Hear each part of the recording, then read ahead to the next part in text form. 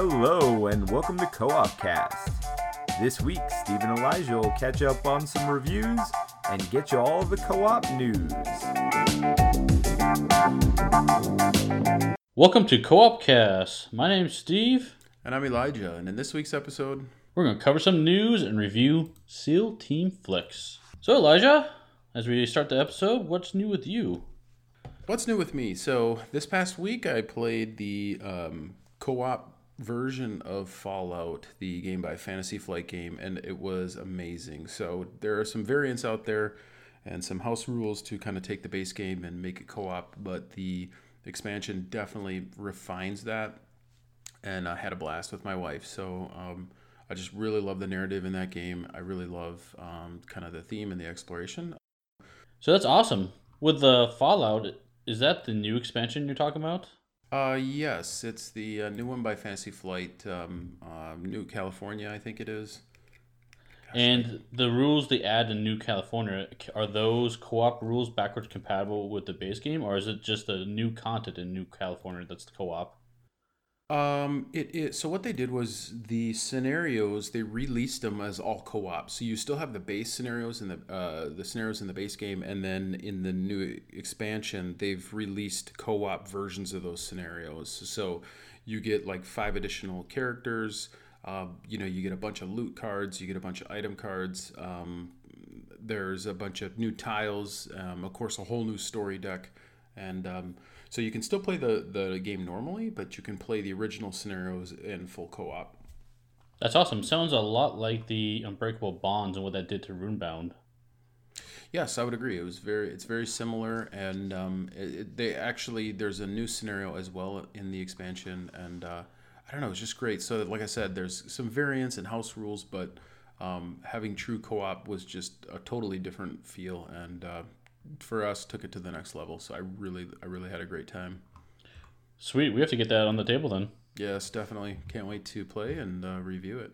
Also played a chapter in Stuffed Fables, and a little bit of a surprise, I purchased Conflict of Heroes: Awakening the Bear. So that's a being shipped, and gonna give it a try. It's kind of a token war game sort of thing. So I'm gonna try my first foray into wargaming and see how that goes. Bought the base game and then a solo expansion to kind of give that a whirl. We'll see how it goes.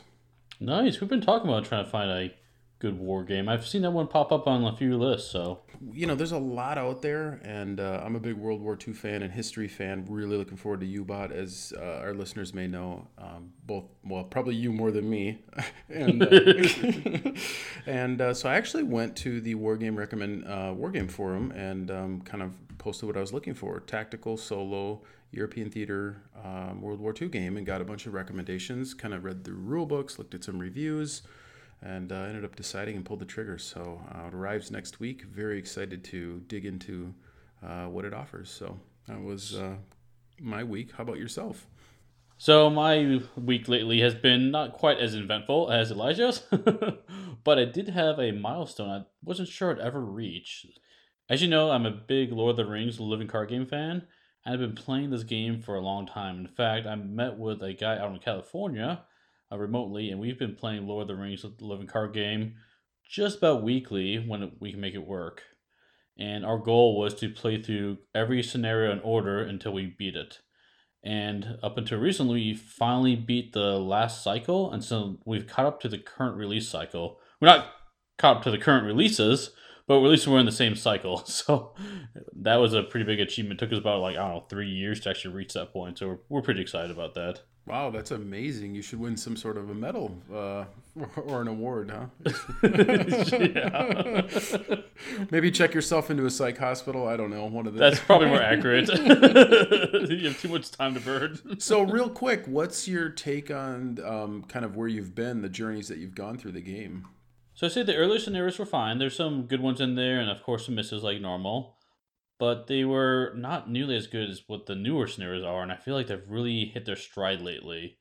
And with the inclusion of these side quests, which are either player created or even better when they're part of the encounter set, really adds a whole nother story or theme to the quest you go on. And even after all these quests we've been playing, The fact that they all still feel pretty different from each other really says something about the system they've created for this game. So yeah, I'm enjoying the playthroughs, and I can't wait to get back to it. And so how much do you have left, Steve, real quick? Just kind of curious. You said you jumped in, you guys now made it into the current cycle. So how much is involved in the current cycle? Like how many episodes?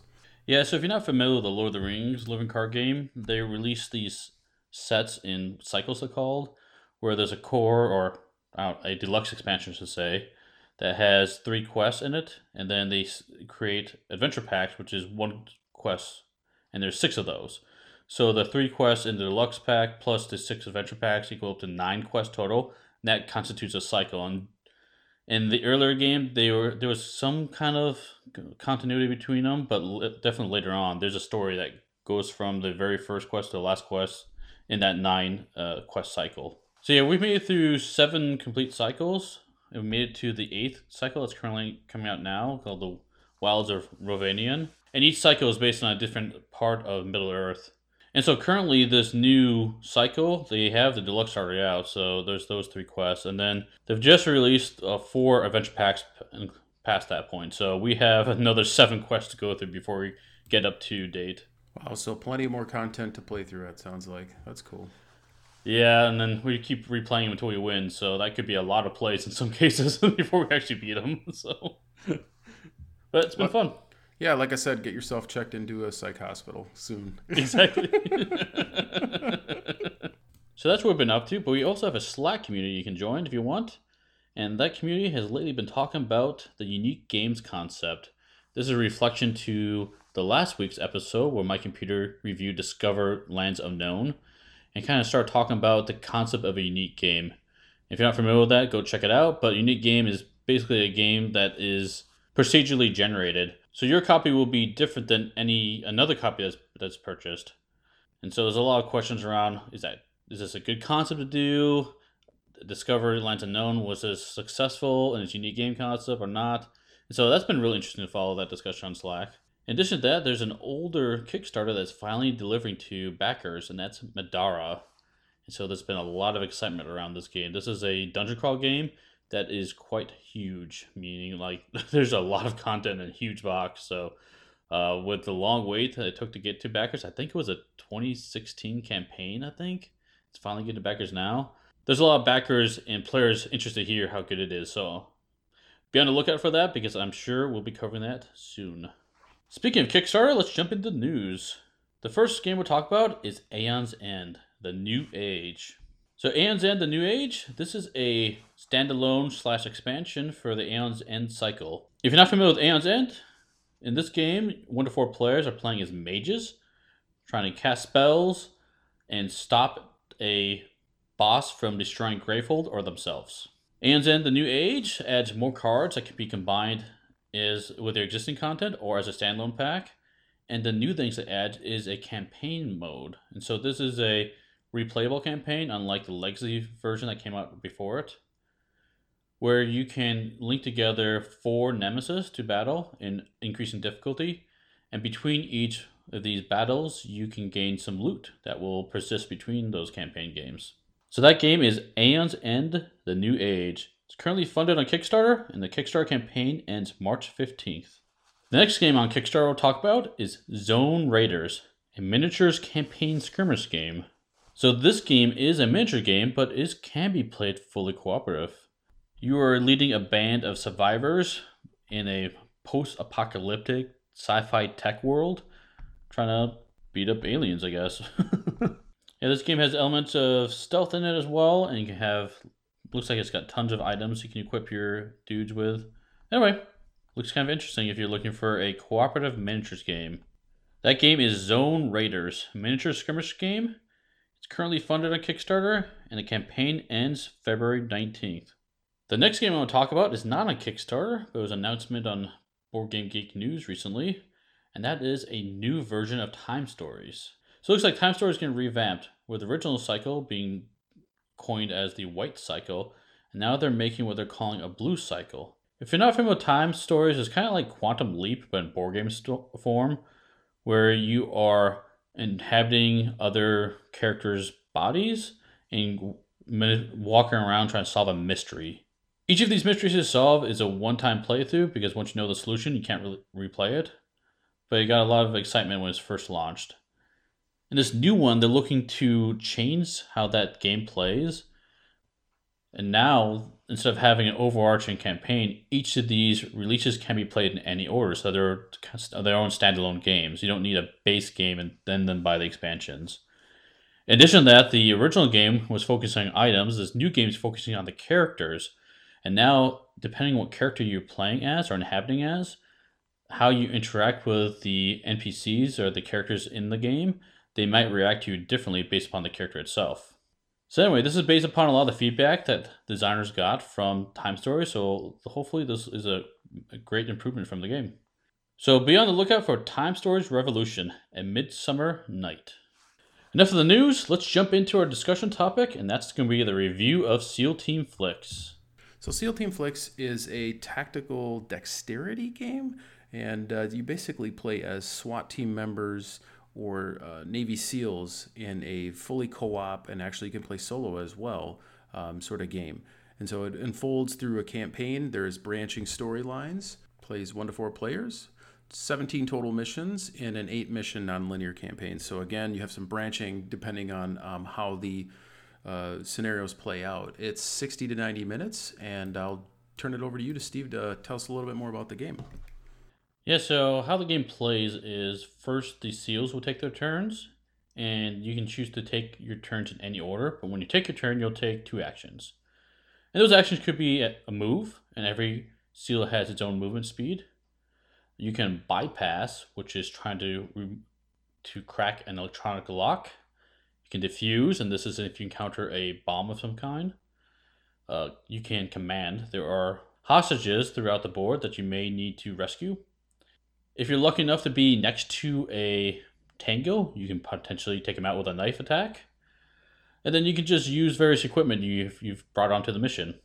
And of course, the most common one you probably wind up doing is shooting. And then there's some other options as well where you can interact with people or give things to people, and those are free actions that don't count to your 2 action allotment. After you do an action, you have to double check for the zone you're in line of sight, for any reaction fire you may happen with any tangos nearby. And then after all the SEALs have taken their turn, then we move on to the enemy turns. So there are 3 types of enemies in the game. There are sentries, which will guard an area and not leave that area. There are patrols, which are the kind of the opposite of that. They're generally always on the move, wandering around the map. And then if you're unlucky, you might run into a mastermind, which is their leader, which basically buffs up their attacks of all the enemies. And first, the sentries, if they're alerted, meaning if they hear sound nearby, they might take cover in preparation for defending the area. And after that, then you look at the masterminds and see if they are alerted as well, and they'll move around. And then finally, the patrols will move. After that, you'll spawn new patrols potentially, and this will be based upon how much sound you generated during your turn, because every item and weapon you fire will create sound. Also, there are times when you'll have extra sound on the board based upon the enemy fire in case they happen to spot you and take a shot at you. And then after you've done the spawning, you'll reduce sound. So the sound in this game, after you take a shot, will slowly dissipate in different areas. So there's kind of an echoey effect in the game. And then any tangos or enemies that have line of sight on you will take cover and attack you. Then you check victory conditions and advance the timer in the game. After that, you start a new round with tangos starting the round all over again. So it really caught my attention in these maps, these large maps where you actually construct these 3D walls. So, and a heads up that if you do want to buy this game, there is a good amount of setup to create these map tiles. But you only have to do it once, so it's not that huge of a deal. But anyway, you'll be flicking these discs around the game and maybe ricocheting off walls to try to hit enemies around the corner. So that's a really brief overview of how the game plays and a little bit about what's thematically like. So let's jump into our review of 5 things. And so if you're not familiar with this review format, we're going to be covering 5 things we think are important to know about the game. And we'll be starting with our least important, number 5, and working our way to our most important, number 1. And we'll be categorizing these as pros or cons. So Elijah, what's your number 5? So I'll go ahead and jump into my number 5. It is a pro, and it is the strategy in the game versus the dexterity. And not even necessarily versus, but sort of the symbiotic relationship between them I love it. It's very fun. So in this game, it is definitely dexterity. You will not just be flipping cards, rolling dice, drawing from a deck. In the case of Nemesis, placing a card in a viewer to see if you're infected. You will be flicking. You definitely are in there and getting involved in aiming. And it's fun because there's always this uncertainty of like, am I going to hit the right part of my fingernail or thumb or finger? And so it kind of leaves that sort of like skill and uncertainty. And I really like that. And so you also actually have the strategy part of it where this isn't something you're just going to be like flip ships, for example, where, there's a little bit of strategy, mostly dexterity.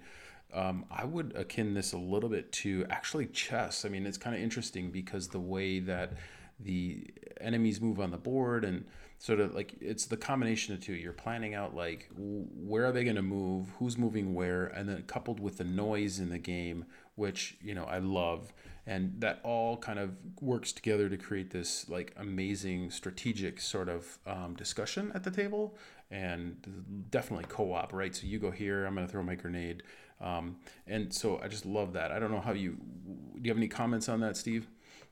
Yeah, this is a good one to bring up. And when I hear dexterity, I normally think of more of a party style game, lighthearted, flicking things around, like, I don't know, something like Flick 'em Up or even like Flip Flips, like you mentioned.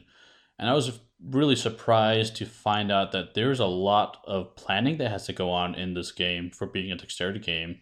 And like you said before, the balance between just having fun flicking things around versus something where you have to work together and plan multiple turns ahead.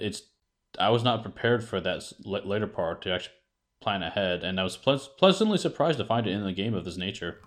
Yeah, and as they say, best laid plans. And so, you can sit here and strategize all you want, and then you go to flick, and it is just a bad fingernail day, and that thing is not going to go where you want it to go. And likewise, you actually have like some amazing banking shots, and you'll flick stuff and end up taking out multiple guys or stunning them and things. So that's my number 5 pro. It's just I love the strategy and the balance between the strategy and the dexterity. It just makes for really fun, along with the player board. So there's some sniping and the bombs that you have to defuse, which are also flicking and dexterity, and it's just really cool. I love it. Yeah, and those boards you're mentioning are these sideboards.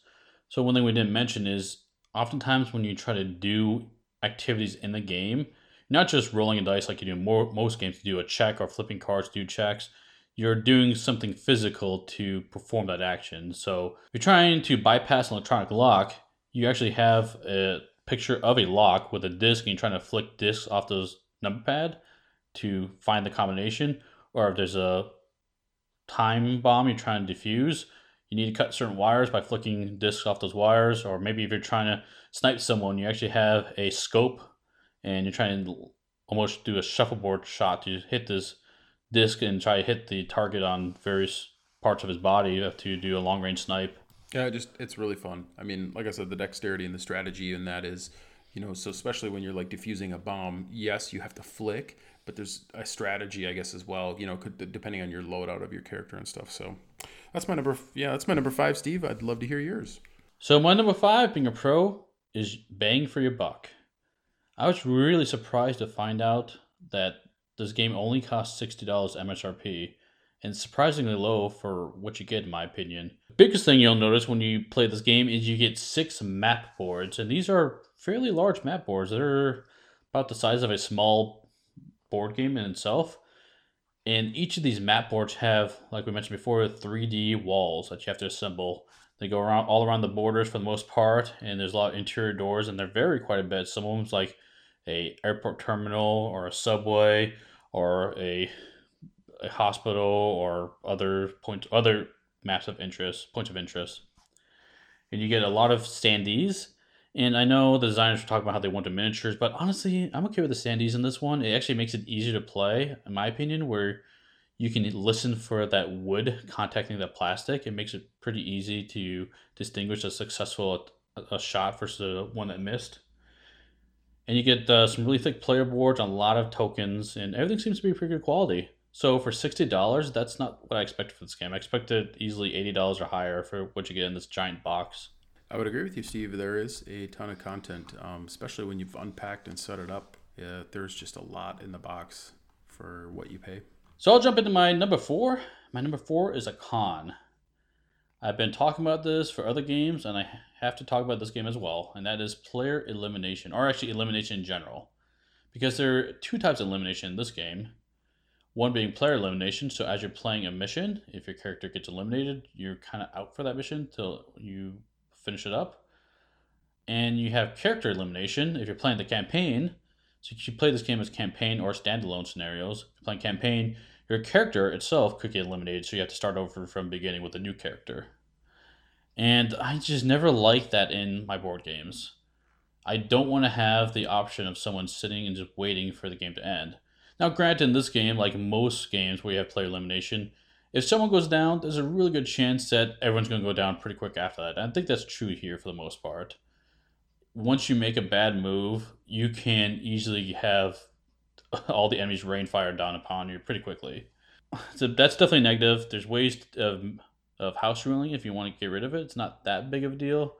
But one of the other issues that I don't like is for the character elimination in a campaign game, you have to start over from the beginning with a brand new character. And yeah, you can level them up. It's not the end of the world, but the fact that if you were to play these later missions as a standalone scenario, they have a starting rank that's recommended to play that game standalone. And if your character got eliminated, well, guess what? Now you're playing a low-level character in a mission that was designed in standalone for a higher rank character, and you're already at a detriment there. So yeah, the player elimination, character elimination, not a fan of this game. Yeah, I think, especially in co-op games, when everyone's sitting at the table and you have sort of a player eliminated, it kind of does a buzzkill at the energy at the table. What are they going to do? Kind of sit and watch you. And so, yeah, I would agree with you. And especially kind of the unfun aspect where you would have to totally start over. I feel might be too big of a penalty. So I'm going to agree with you on that one, Steve. Yeah, like I said, it's number 4, so it's not a huge deal in this game. That when it happens, we haven't had it to be a problem per se. And I think I understand where they're getting at, where you want that tension that elimination or death in this game is a big risk factor, and I understand that, but I'm playing games for fun, and I don't always want to have to deal with that in my games. So, yep, that's my number 4 con.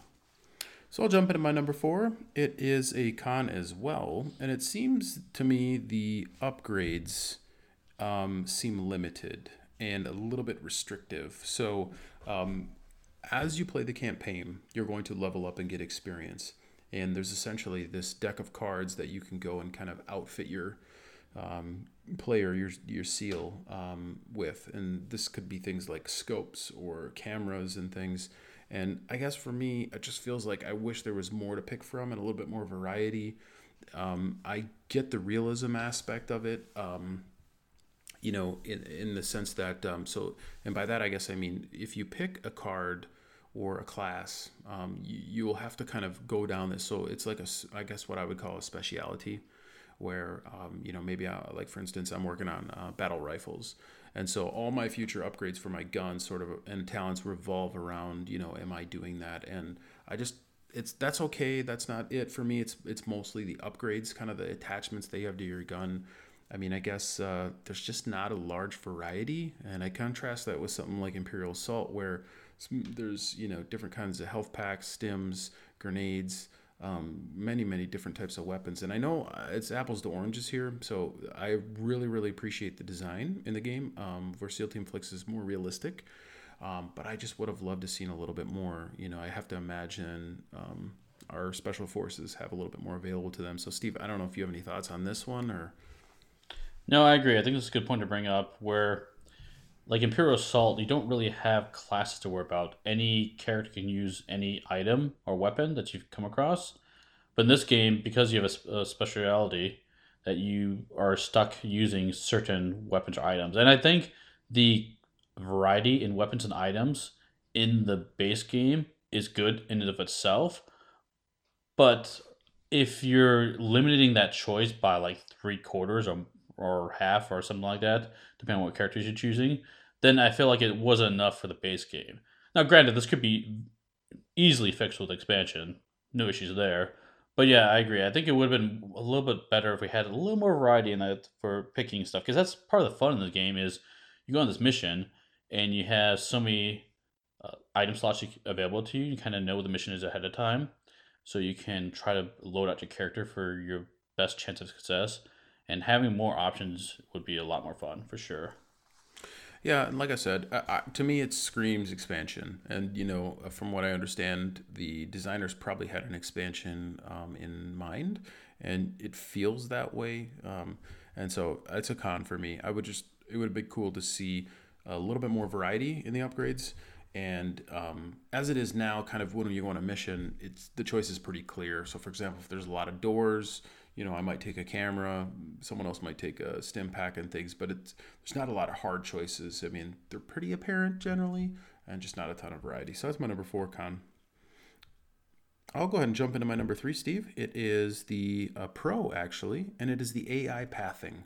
The way the game works is there's square tiles, and that dictates movement. And you can't move diagonally in this game.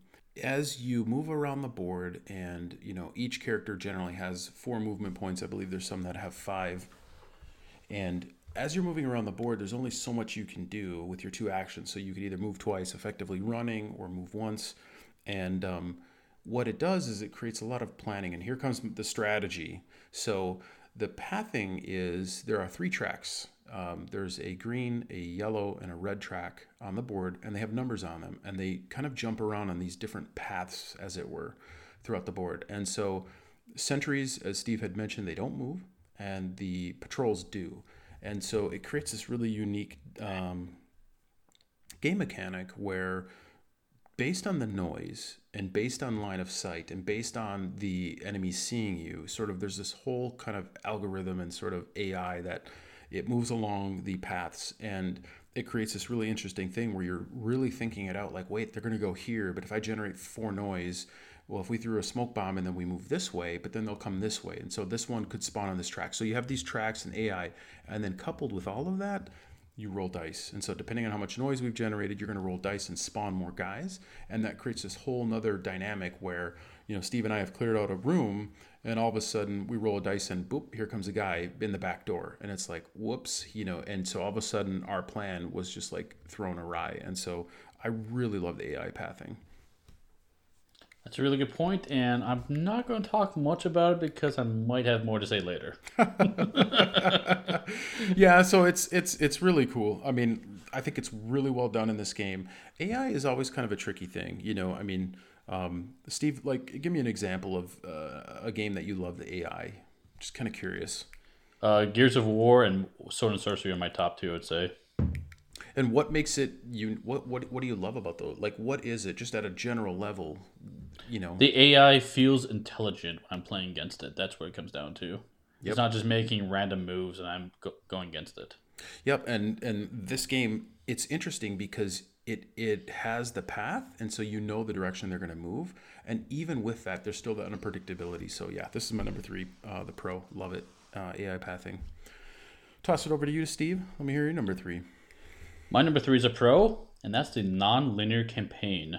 Lately, I've been feeling a little burned out with every game being a campaign game, but this one was a breath of fresh air for me, in the sense that it only lasts 8 missions max, and you could lose as early as 4 missions if you are horrible like me when you're playing dexterity campaign games, because I may have lost in 4 missions before in a campaign.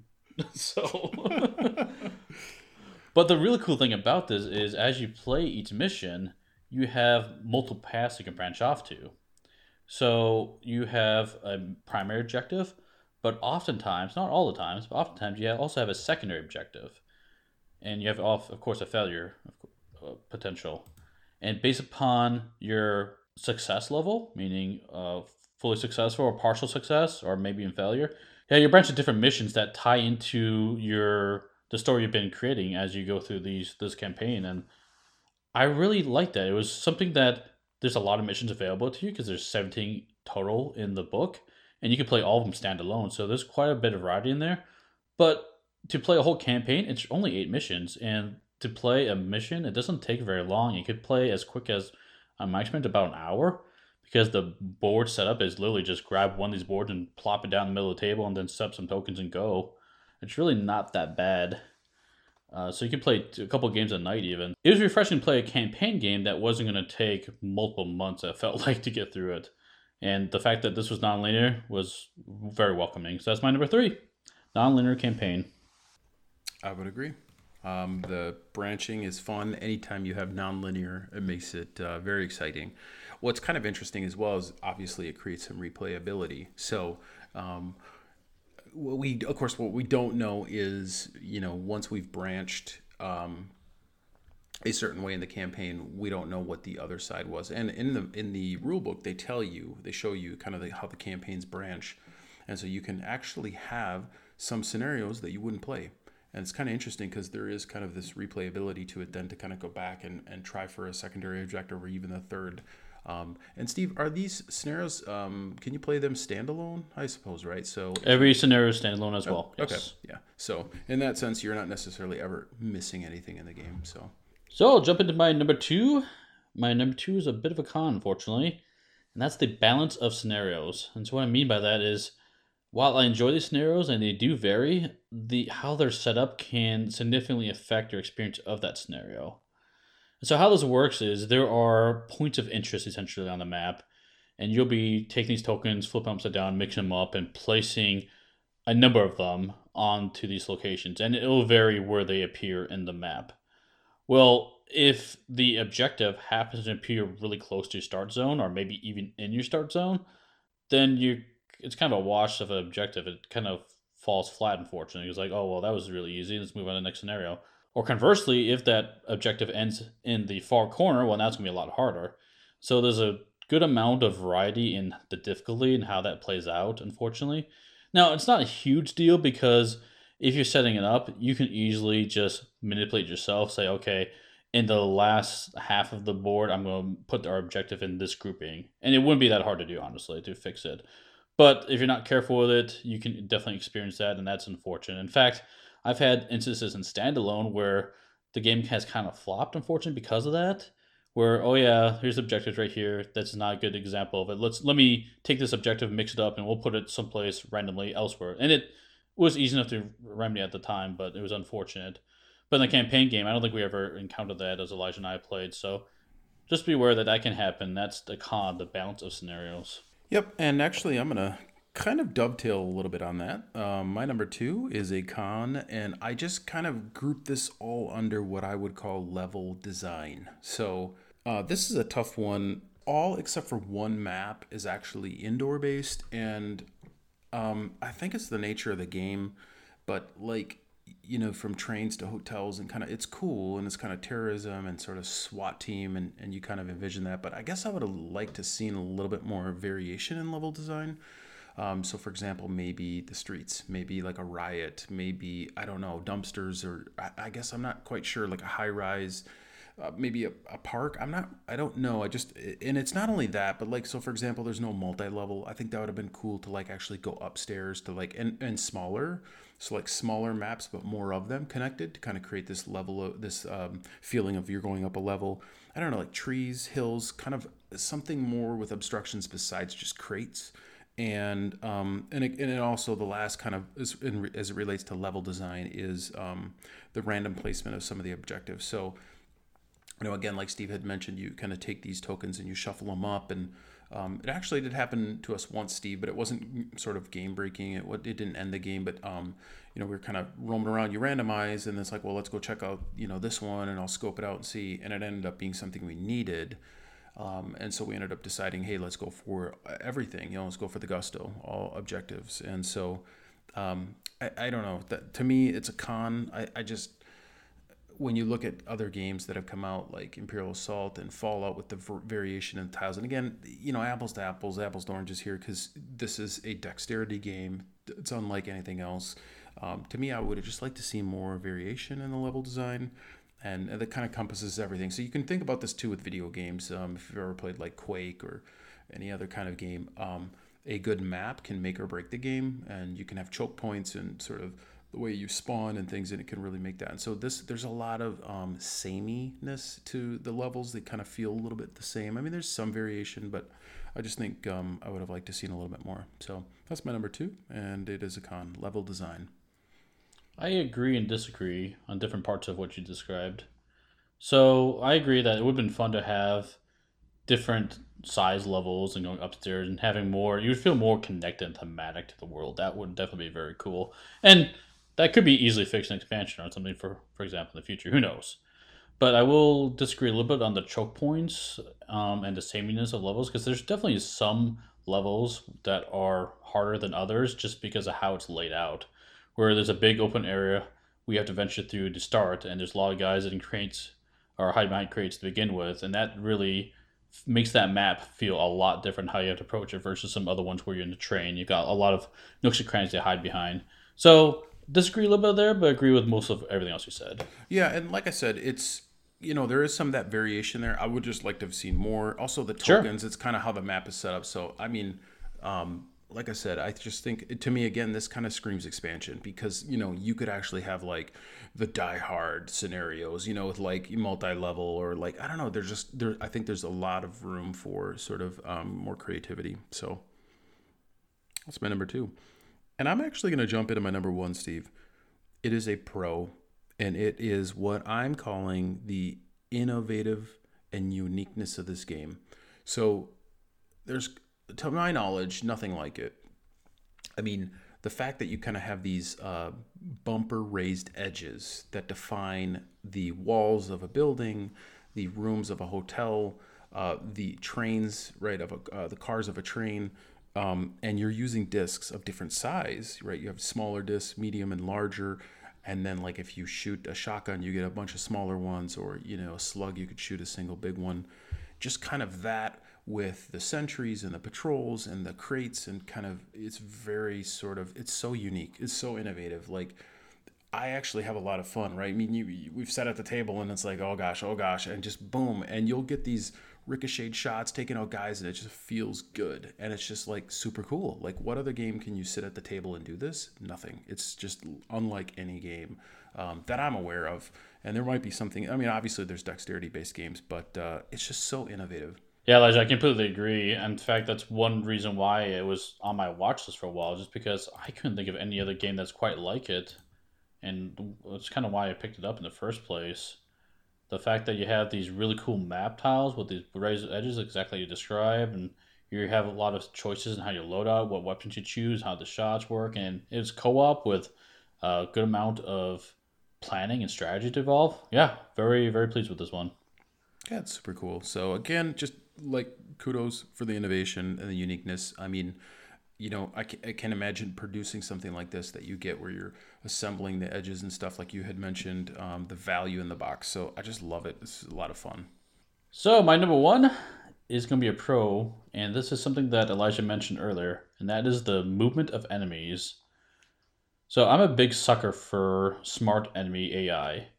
And in this game, the enemy's AI, it doesn't really have a unique intelligence in how they act. There's a flowchart or the description on the back of the rulebook that walks you through how they're supposed to move. And it's not like there's checks and balances needed to do necessarily. But how it works really is, like Elijah mentioned earlier, each of these maps, they have areas. And so the enemies will move from area to area. And each area composes of a number of spaces that the seals move in. So it's like a different resolution. And so they'll move area to area along this patrol path. And some patrol paths loop around the board on themselves. Some they just walk to the end of the track and they stop and wait. And they'll do this as long as they don't hear noise. But once they hear noise, they go investigate. And as they move along these areas, these points, these spots they stand in, they were designed in such a way that it makes it really challenging to figure out and play against. And it's such a hard thing, I think, to design, but it's so simple to execute. And it provided that feeling of a smart, intelligent AI. I can't tell you how many times in the game I was sitting down playing this game, and okay, I'll move here because this is a good spot. But then I look at the board and I figure out the movements ahead. And if this enemy reacts and moves, he's gonna move in the exact worst position that can spot me. And now I have to really figure out what to do to go out of my way to avoid this or put myself in position to take them out. And that really added a ton to the game. And so the ability to have to plan ahead multiple turns for something in what you might think is a simple dexterity game. Big surprise, really big fan of how the enemies move in this game. Yep, I knew you would. No, I'm just kidding. No, you had touched on it earlier. So is my number 3 pro as the pathing. I just love it. And like you said, there's strategy involved. So you're sitting here and right, we're sitting at the table. It's a bit like chess. He's going to go here, he's going to go here, and then the noise will tick down. So you're kind of planning. It's kind of a lot of strategy. And then it all comes down to the flick. You just never know. And then the dice, right? We had a guy pop in the same room as us, and all of a sudden they're taking pot shots at us. And so the whole AI is just a lot of fun in this game. Yeah, I'll mention that real quick too. So everything a character does in this game is based upon flicking. It's all deterministic by your skill, essentially. But the enemy is determined by rolling dice. And so it made it really quick to resolve theirs, and ours felt like it mattered. And man, my dexterity skills are not good, trust me. Elijah's are much better than my own. So it was really nice playing with someone who actually has skill in this game. But yeah, like you said, the whole fact that we have to plan not just one turn in advance, we had to plan multiple turns in advance. If we only planned the next turn and something happened or we misplanned it, you can have the whole mission come to a screeching halt and close just because you get overwhelmed by enemies and you screwed up. And that level of tension, having to really work closely and tactically to figure out where to move, really shines to me in this game. Mm-hmm. All based around that enemy movement. Yeah, I'll just chime in and say, you're bad at flicking when you have to take the card that gives you the bigger disc. What are you trying to say? Well, I know you're bad at flicking as I'm playing a sniper and can't hit the guy in the next room, and you come with a shotgun, and you're able to take him out in the next room with a shotgun.